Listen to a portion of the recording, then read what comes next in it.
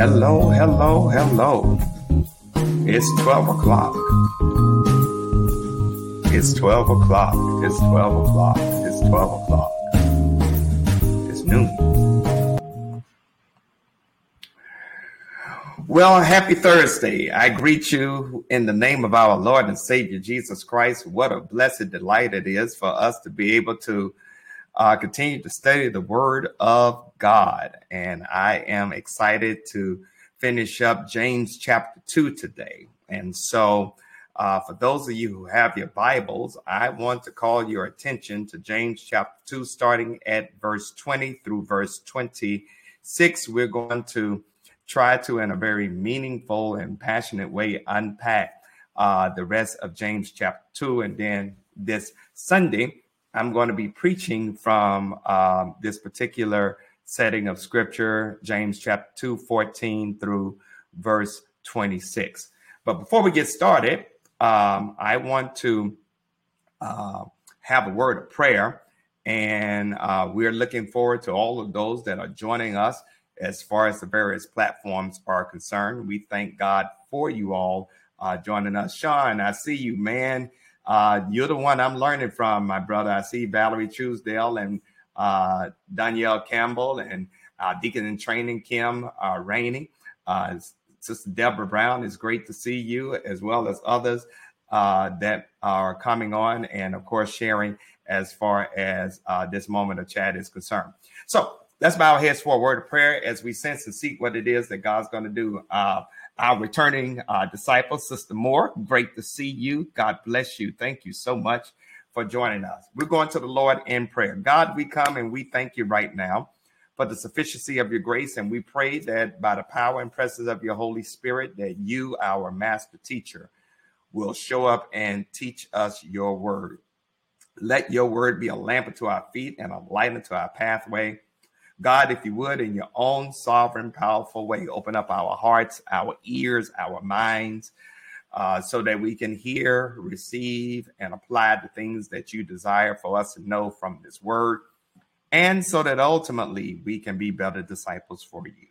Show yourself mighty and strong, oh God, in this moment, and we will bless your name. It is in the name of the ultimate Rabbi, Jesus the Christ, we pray. Amen. Amen. As again, we've been working over the past few weeks, working through the letter of James. And so I want to today to pick up on James chapter 2, starting at verse 20 through verse 26. I'm going to read it for our hearing so we can center ourselves as far as this moment is concerned. He says, but do you want to know, O foolish man, that faith without works is dead? Was not Abraham our father justified by his works when he offered Isaac, his son, on the altar? Do you see that faith was working together with his works, and by his works faith was made perfect?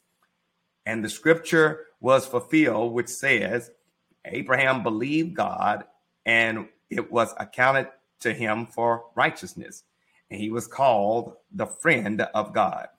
You see then that a man is justified by works and not by faith only. Likewise, was not Rahab the harlot also justified by works when she received the messengers and sent them out another way? For as the body without spirit is dead, so faith without works is dead. All right. Now, before we get started, because we're talking about the juxtaposition of faith and works, we're talking about the synthesis of faith and works. What I want to impress upon you, and if you don't get anything else, please get this. We're not talking about the faith that saves us from our sins. I think that this is very important for us to understand where James is writing from. We're not talking about the faith that saves us from our sins, because guess what? We are not saved by our works. Okay? We're not saved by our works. We are saved by grace, what? Through faith. It is not of ourselves, not of our works, lest any person should brag or boast or puff their chest out. Paul helps us to understand that particular delineation in his writings in Ephesians chapter 2, particularly verses 8 through 10. James is, in this particular rendering, really talking about an active faith that is demonstrated not just by talk, but by action. Okay. And what James wants us to understand is that oftentimes we can have right beliefs and not right behavior. Okay. All right. We can have right beliefs and not right behavior, and that's not faith. I also want to flip that and say we can have right behavior, but not right beliefs, and your work is kind of in vain. Now, this is where I really want to drive home the point, because what I want to impress upon us as we navigate these next few verses, we must understand that it is not faith alone and is not works alone. It is both faith and works coming together in synchronicity so that you and I can do what it is that the Lord will have for us to do. Now, I want to drop something on you before I go a bit further as far as this conversation is concerned, because demons believe in God. All you just got to do is read verse 19 when it says, you believe that there is one God, you do well. Even demons believe and tremble. Demons were exposed to the very throne room of God. They've seen God face to face. They know who God is. Let me say that again. They know who God is. They know the power of God. They know the glory of God. They know all of that. They tremble even in God's presence, but they don't work what God will have for them to work. They don't do what God will have for them to do. So what am I saying? You can believe right, but if you don't do right, that doesn't mean anything. Flip side is you can do right, but if you don't believe right, that doesn't do anything. Now, I know somebody is saying, so Pastor, what about that song? May the works I've done speak for me. Your works can only speak for you if you're connected to the person that's going to ultimately judge you. and that's God through Jesus Christ. Because Jesus says, when he was here on earth, that there would be those who said, wait, Master, we cast out demons in your name. We healed the sick in your name.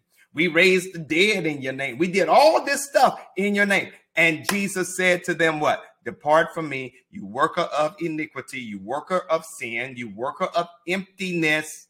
I don't know who you are. So I want to drop this. Right belief and right behavior brings great blessings. If you don't get anything else, get this.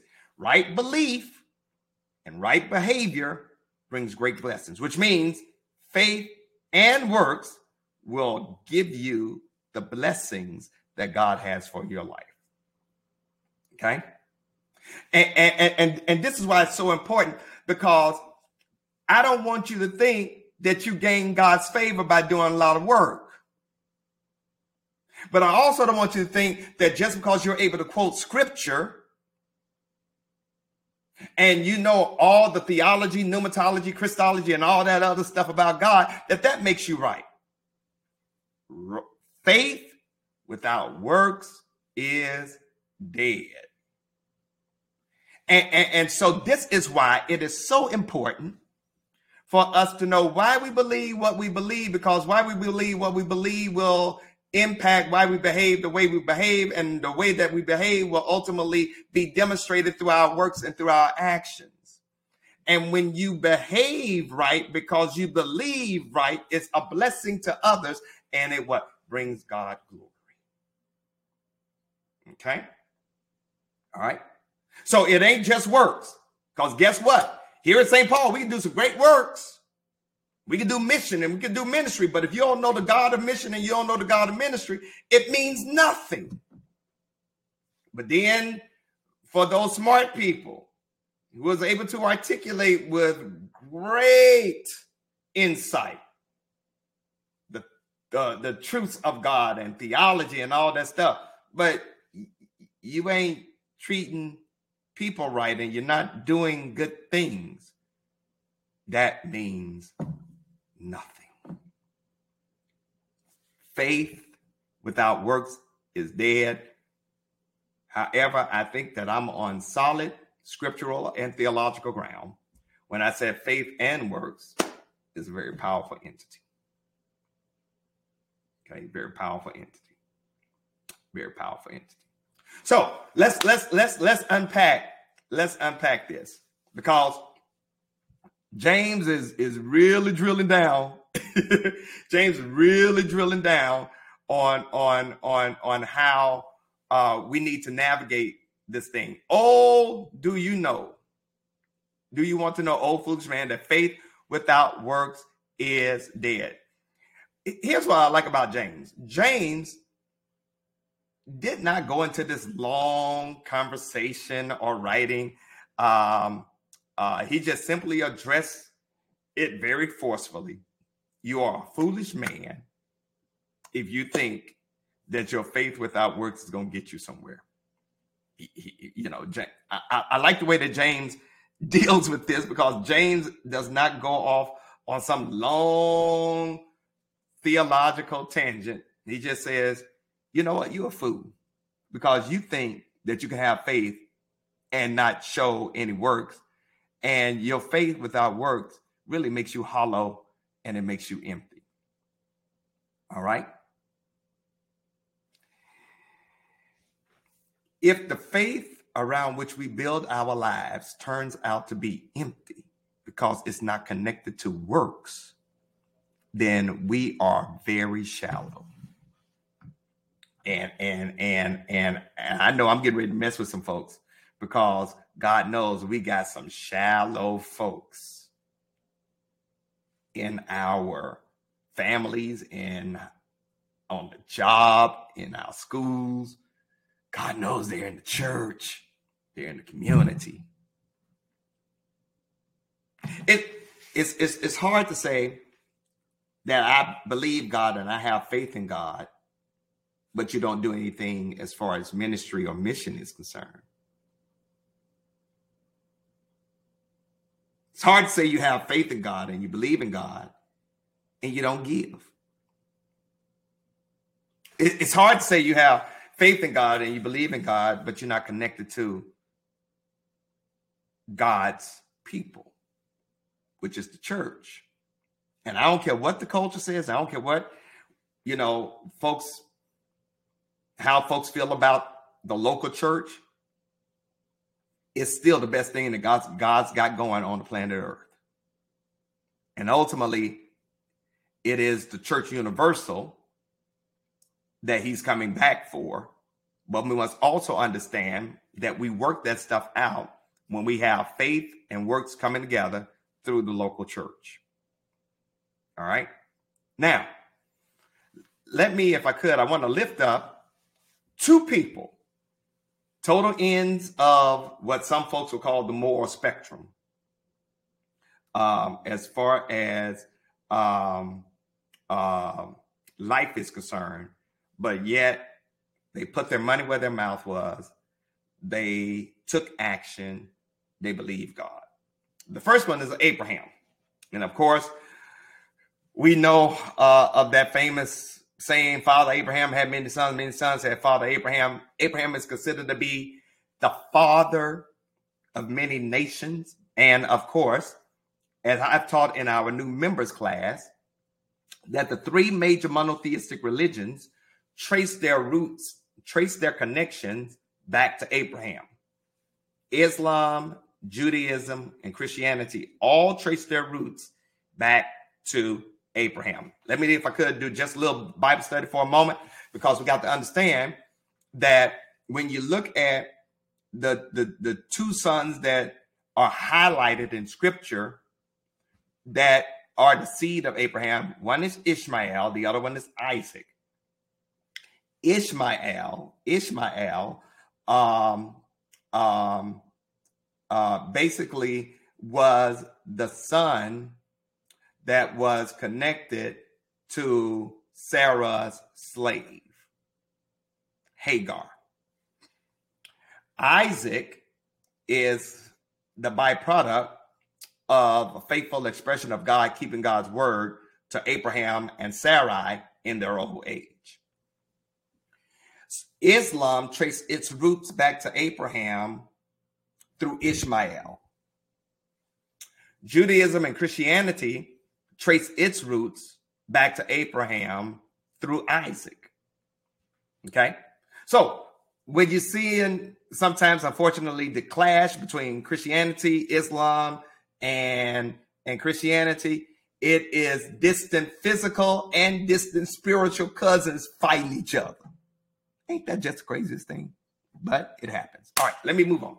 So let's focus on Abraham's relationship with the son Isaac. Was not Abraham our father justified by works when he offered Isaac, his son, on the altar? Do you not see that faith was working together by his works, and by his works, faith was perfected? Now, I'm not going to, when I think about what Isaac did, as far as Abraham is concerned, I know that Isaac probably looked at his father cross-eyed. And the story of Abraham sacrificing Isaac is in Genesis chapter 22, verses 1 through 14. This is where we get that famous word, Jehovah Jireh, the Lord our provider. That's where that term is found as far as the Hebrew scriptures are concerned. Now, what I want you to understand is that Abraham is considered to be probably the most revered patriarch out of the three patriarchs, Abraham, Isaac, and Jacob. Rahab, folks like to call her a harlot or a prostitute. That's what the word of God says. In today's culture, we might even say she had a relatively entrepreneurial spirit. But one thing that we can say is that somehow they had a belief in the God of Israel that allowed for them to put their faith into action. So let's talk about Abraham. Let's talk about Abraham first. Because with Abraham, we have to unpack what happened at that altar. In Genesis chapter 22, and I'm just going to go over it real quick. In Genesis chapter 22, he is told by God, take his son, and the scripture says his only son Isaac. But wait, Pastor, you said he had another son, Ishmael. By this time, Ishmael is gone. Abraham put Hagar and Ishmael out. Isaac remains, as far as the house is concerned. Isaac and Abraham make a trek up what is called Mount Moriah. And they take wood, they take rope, they take the flint, they take everything to do the sacrifice. And as they're going up the mountain, Abraham told his servants, you all stay here. My son and I, we're going to worship and we will be back. Said that we're going to worship, but we'll be back. Now, Abraham knows that God has laid on his heart to, quote, sacrifice Isaac, which better him than me, because I don't know if I would have gone through with that. Okay. That's why Abraham is called the father of the faithful. He takes his son Isaac. They go up Mount Moriah. Isaac says, Daddy, listen, I see the wood. I see the rope. Where's the sacrifice? And Abraham says these famous words, the Lord will provide for himself a sacrifice. When they get to the spot, Abraham grabs Isaac, places him on the altar, ties him up. And as he's getting ready to raise the knife to take Isaac's life, he hears the voice of the Lord saying, stay your hand. Don't kill Isaac. Look, there's a ram caught in the thicket. There's a ram caught in the thicket. That ram becomes the substitute for Isaac. And yet Abraham was willing to go through what he believed the Lord had told him to do. But he said these words that just still makes me like, wow. And here it is. Abraham told his servants, my son and I are going to worship. And he doesn't say, I will be back. He says, and we, me and him, he and I will be back. Did Abraham know something that is not in the text? Perhaps maybe Abraham felt that if God allowed for him to slay Isaac, that God could bring Isaac back from the dead. I don't know. I'm just engaging in scriptural and theological speculation. But whatever it was, Abraham said emphatically, read Genesis 22, verses 1 through 14. The boy and I are going to worship and we will be back. Now, you're talking about faith? You're talking about faith, and the Bible says that his faith was so strong that it is accounted for him as righteousness. All right. Now, let me, if I could, I really want to help us to understand what's going on here. Someone said, Dr. Scott, am I wrong in my understanding that Isaac was the son of promise, not Ishmael? No, you're not wrong, Miss Karen. You're absolutely right. When we look at scripture, he was the son of promise. You're absolutely right as far as that's concerned. However, let me just also say, how many of us would have done something like that? Let's be honest. How many of us would, if we thought the Lord, somebody would have been saying, oh, you need to go see a therapist. I don't think many of us would have done that. And this is why Abraham is accounted and considered to be the father of the faithful. I see Miss Karen. Yeah. Now, let me, if I could, Can I take us real deep for a moment? Can I take us real deep for a moment? Here's where I want to take us. Because when we say it was not Abraham our father justified by works when he offered Isaac his son on the altar. Do you not see that faith is working together with his works, and by his works faith was perfected? Now, oftentimes when we think about this, because remember I've shared with you all that we're not talking about a saving faith. We're not talking about the faith that gets us salvation. And oftentimes this question is held to be directly opposed to Paul's statement that it was Abraham's faith, not his works, that caused God to say that he is righteous. Now, you got to read Romans chapter 4, particularly about verses 1 through 4 or 5 to pick that up. Here's what Paul is arguing versus what James is arguing. And this shouts me. This blesses me. Paul is arguing about the priority of faith, the importance of faith. Okay, that's what Paul is arguing in Romans 4. Here, James is arguing the proof of faith. Show me your faith, I'll show you my works. Paul declared Abraham had faith, therefore he is justified and made right with God. James says that because Abraham had faith, it was evident in his practice of preparing to sacrifice his son, Isaac. And therefore, because he was willing to give up his son, Isaac, he was declared righteous. Here's the blessing. Your works serves as, here it is, the barometer of being justified, while faith is the basis of justification. Okay. In other words,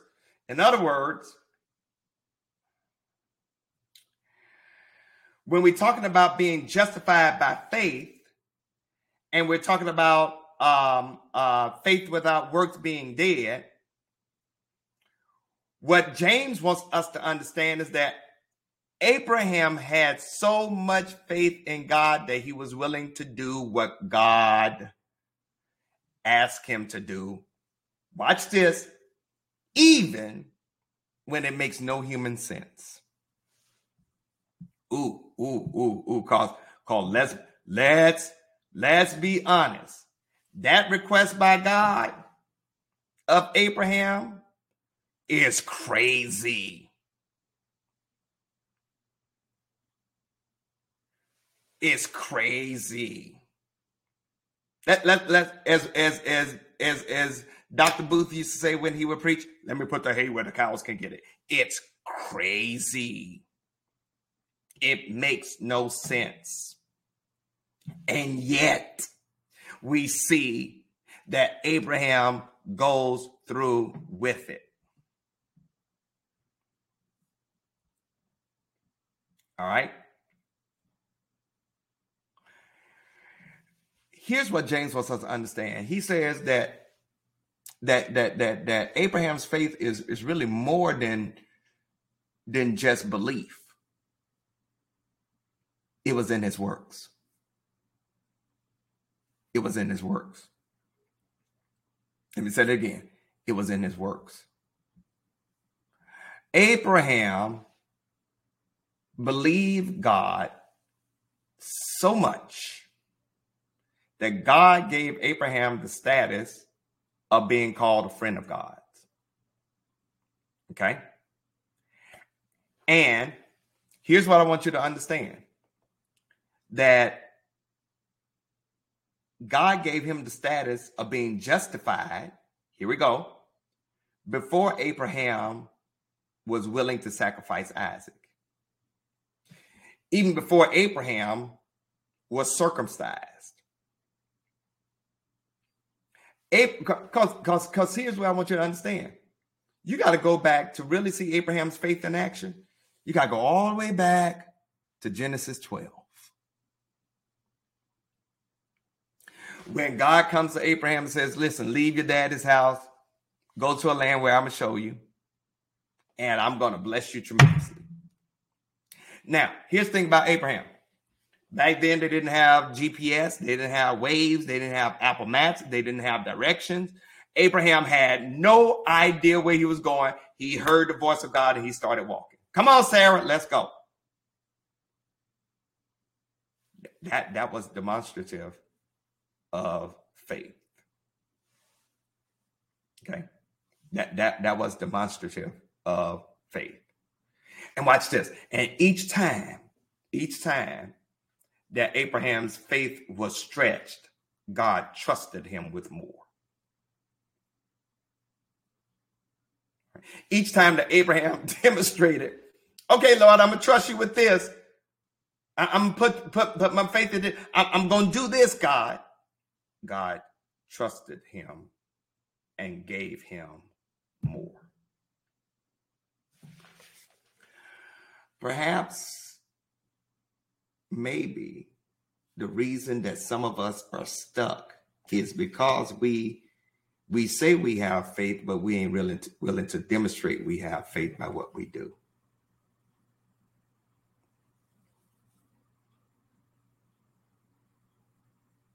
We're not willing to demonstrate that we have faith by what we give.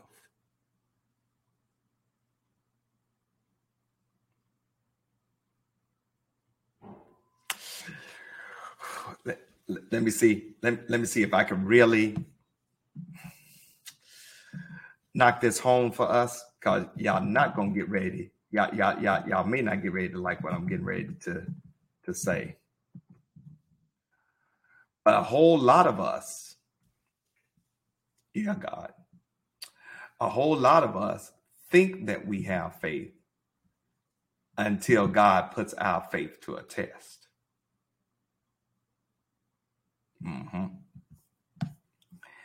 And your faith really ain't faith until it's been tested.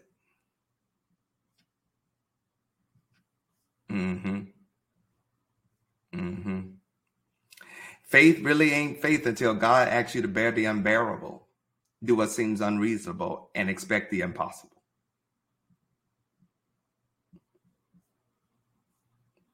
Which means that your faith can't be predicated upon your feelings.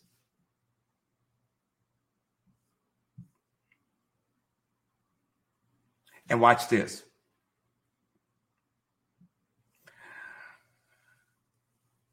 When you make a major sacrifice, God shows up with major provisions.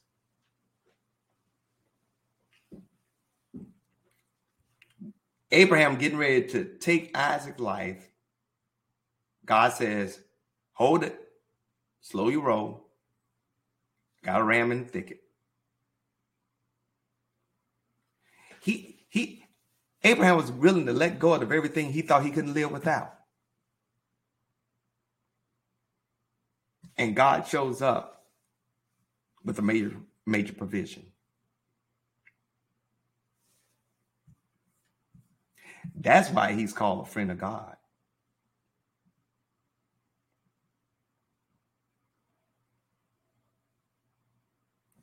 Let's look at verse 24, because this is a very interesting verse that I want to help us to understand. You see then that a man is justified by works, and watch this, not by faith only. That word, the key word in that whole verse is not works, it's not faith, it's only. Let me say it again. The key word in verse 24 is not works, it's not faith, it's only. Oh, please get this. If you don't have it in your Bible, I want you to circle the word only. I want you to put stars around it. If you have it on paper, I hate glitter, but I would even tell you throw glitter on it. It's the word only. It's the word only. What James is saying is that our works justify us. We got to have faith, but it ain't faith alone. If I have faith, I'm going to do something. If I really trust God, if I really believe God, I'm going to show it.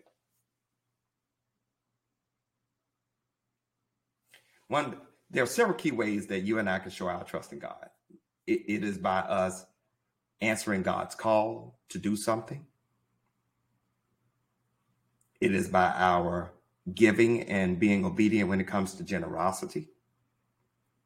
It is by us being a blessing to others. Now, that's how you prove that you got faith. That's how you prove that you got faith.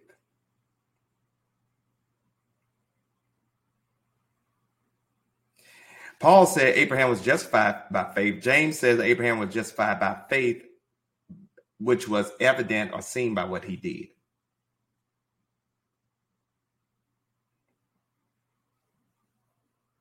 Okay. All right. I see Sister Moore said that was both a rhetorical and literal question. Why are we inhibited from demonstrating faith when we claim to possess it? Two things. And I think I can answer it this way, Sister Moore. Number one, we haven't been taught. And number two, we haven't been held accountable.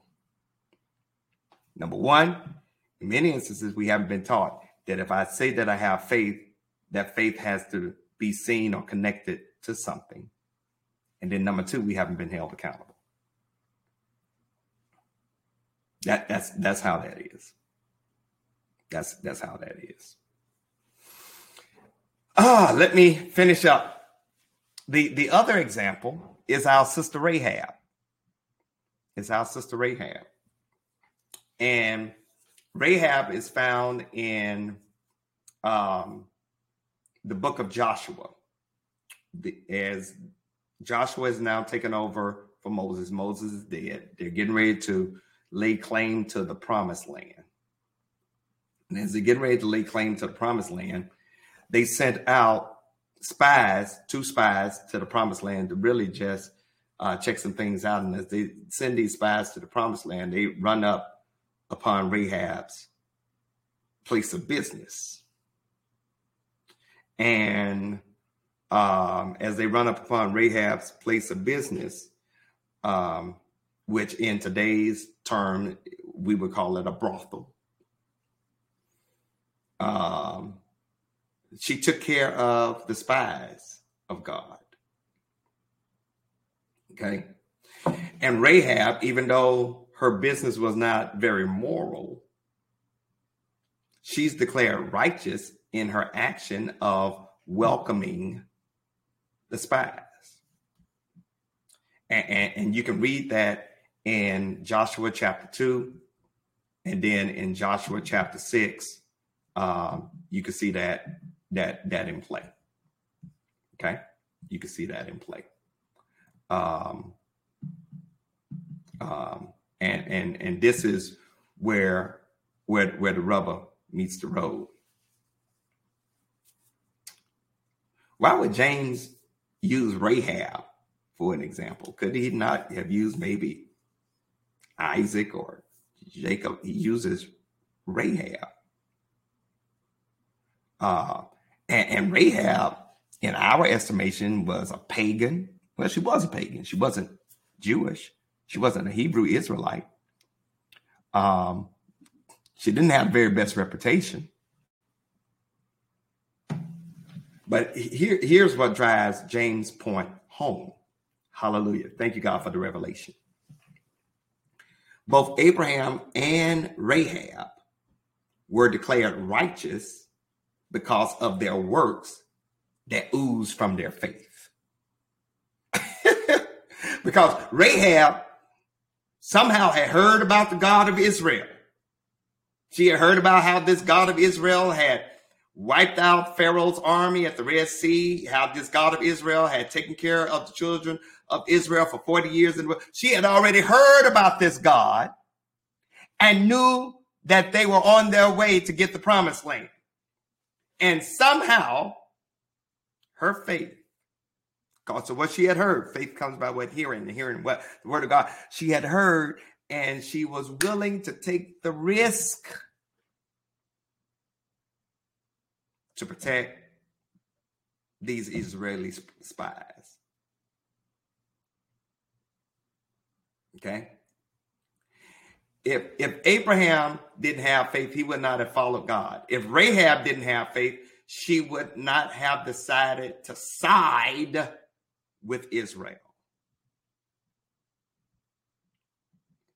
Do y'all know what Rahab said when she saw the spies? She said, as soon as we heard these things, our hearts melted. Neither did there remain any more courage in anyone because of you. For the Lord your God, he is the God in heaven above and on earth beneath. That's a pagan saying that about the God of the Israelites.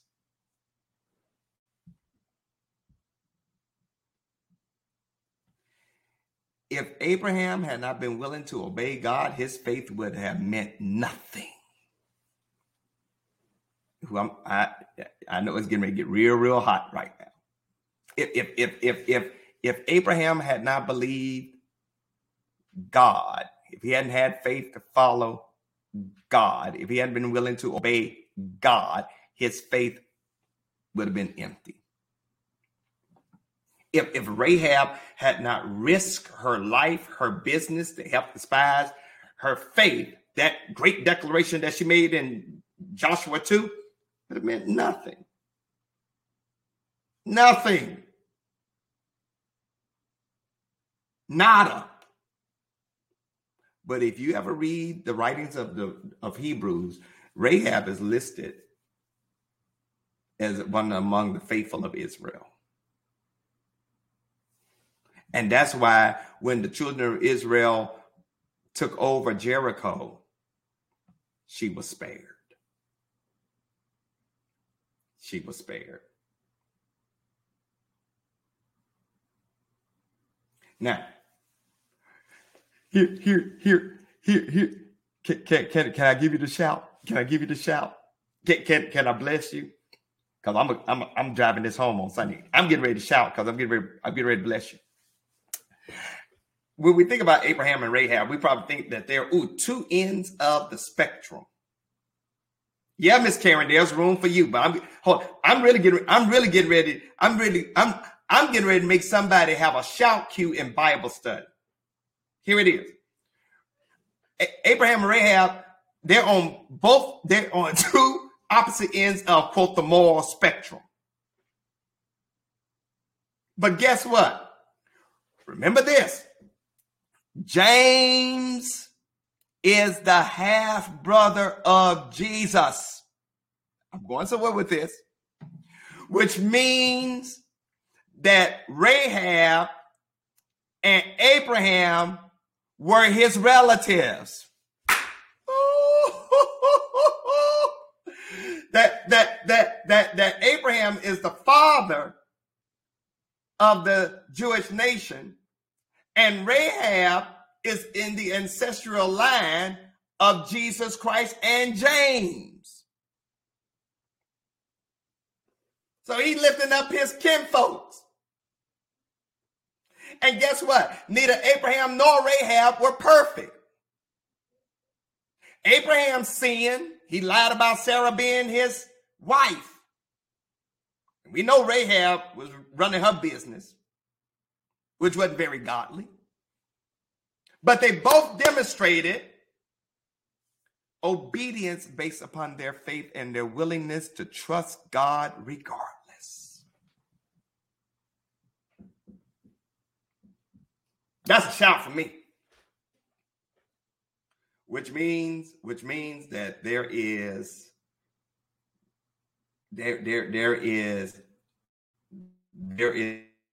grace for all of us.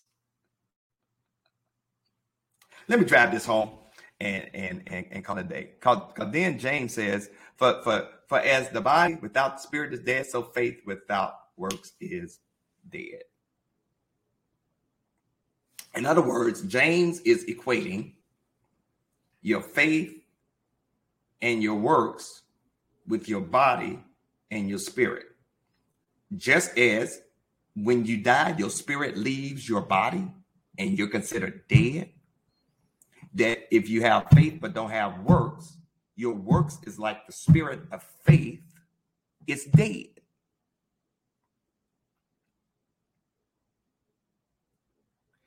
Ooh. Can I bless somebody real good? Can I bless somebody real good? And I'm gonna stop on this. I might just stop on this note. I might just stop on this note. I might just stop on this note. I might just stop on this note. Let me say it again. Faith and works is like body and spirit. Faith equals your body. Works equals your spirit. As a matter of fact, the word works in the Greek is energizo, energy. Now, watch this. James is saying, just as your body without a spirit is dead, so is faith without works is dead. Here is the shout for me. Here.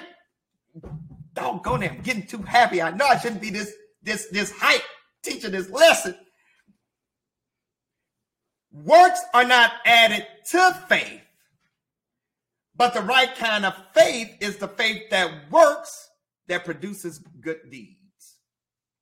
In other words, don't say you're a disciple of Jesus and you ain't willing to do something.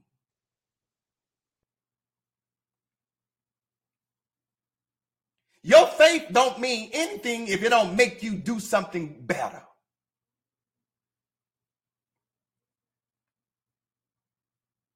Your faith doesn't mean anything if you ain't willing to make the world a little bit better than it was when you got there. I know I'm getting ready to make somebody mad. Stop talking about faith and you ain't willing to do something for the kingdom. Serve. Don't talk about faith if you ain't willing to do ministry or mission. Don't talk about faith if you ain't willing to at least practice discipline of tithes and giving offerings. Stop it. Because you don't have faith.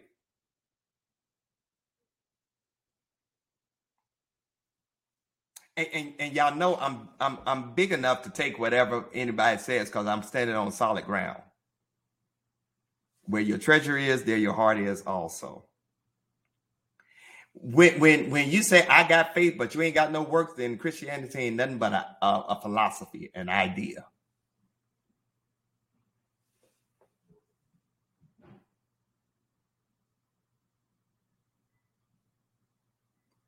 Doesn't mean a thing. I sum it up on this and I'm done. If you want to really be a disciple of Jesus Christ, you want to develop spiritually, a disciple must be what God wants that person to be and do what God tells you to do.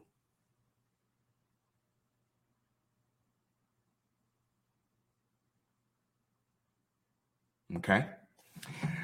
Virgil Irby says COVID stopped that process, but looking forward to service. No, COVID didn't stop it.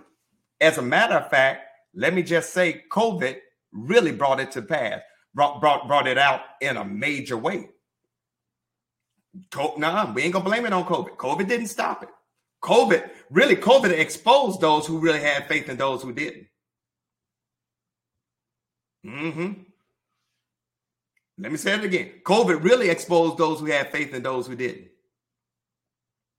COVID really exposed those who say, well, I can't do nothing because we can't go out. Versus those say, we may not be able to do it the way we used to do it, but we can do something. We blessed more people in COVID than we did all the years since I've been here as far as our food pantry is concerned.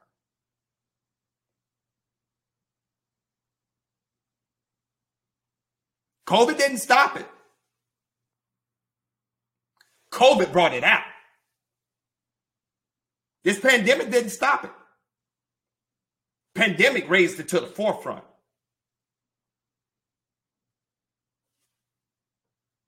And it caused us to shift to focus on really doing stuff for those that were outside the church. Now, you can get beyond that, Sister Irby. Because guess what? If you gave to support the food pantry, it didn't stop you. If you gave to the church and it allowed for us to be a blessing to those that are in the church as well as in the community, it didn't stop you. It didn't stop you.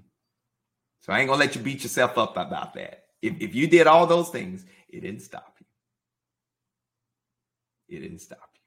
All right, that's my lesson, my little Bible study. Anybody got any questions before we close out? Any questions? Any questions? Any questions? Yeah. Any questions? All right. I don't see any in the chat. Let me just say, we're going to do Bible study. We got Thankful Thursday that starts next Thursday. And we will have Bible study at noon. I will teach it. Good Lord. Yeah, I'm going to do that. I'm going to teach it. Me and Deb, we got to figure out how we're going to do this. But also at the same time, we got Thankful Thursday. So the night Bible study will air on Friday. Okay. Nice night Bible study will air. We will air that on Friday. Just want to let you all know, faith without works is dead. One of the ways that we demonstrate our faith is really by our giving as well as our serving. And if you want to be faithful and demonstrated by your works, I give you an opportunity right now to give. As far as St. Paul is concerned, you're sowing in the great ground. You are being a blessing to others. We served nearly 250 people this past week. As far as our food pantry ministry is concerned, a lot of people are hurting, and St. Paul is standing in the gap. And I want to thank you for your giving and for your generosity. You can give in several ways. First of all, you can mail your check or money order to the church, 421 Allen Street, Charlotte, 28205, or you can drop your cash check or money order off here at the church. And if you decide to do that, just call the church office at 704-334-5309. Make sure that someone is here to receive your offering. We'll put it in the safe and it'll be part of the following Sunday's count. You can give through ACS or a Church Life app website, and then you can give through the app called Givelify. So either one of those ways, you can put your faith into action and do great works. But listen, I hope and pray that you all have been blessed. I will be preaching on this on Sunday, and then following Sunday during the week, small groups will engage in deep conversation about what I have taught in Bible study as well as preached about on that Sunday. And this will be the conversation. Before I close, let me just say to those that have joined us as far as Bible study is concerned, thank you all so much for 5 blessed years of allowing me to be your servant leader. Pierre Charis and I have been tremendously blessed to be connected to St. Paul. And God knows I've grown in a tremendous way as far as being a follower of Jesus Christ because I'm connected to you and I'm doing life with you. Your kindness and your generosity demonstrated to my family and me just blows my mind. And I love you all dearly. And I've been amazed at what God has allowed for us to do in these 5 years as far as the work at St. Paul is concerned internally, as well as to the community and the world at large. And so I'm looking forward to what more God has to do. We are going to put our faith into action through our works. And I'm appreciative to be serving such a great church and serving with such great people like you. I love you all immensely. And I thank God for you all. And I'm looking forward to what God is going to do as far as taking us to higher heights as far as his work is concerned, and to doing some wonderful things here through the tribe known as St. Paul. Listen, love you all. God bless you all. Be safe, and look forward to having you all join us either physically or virtually on Sunday morning. God bless.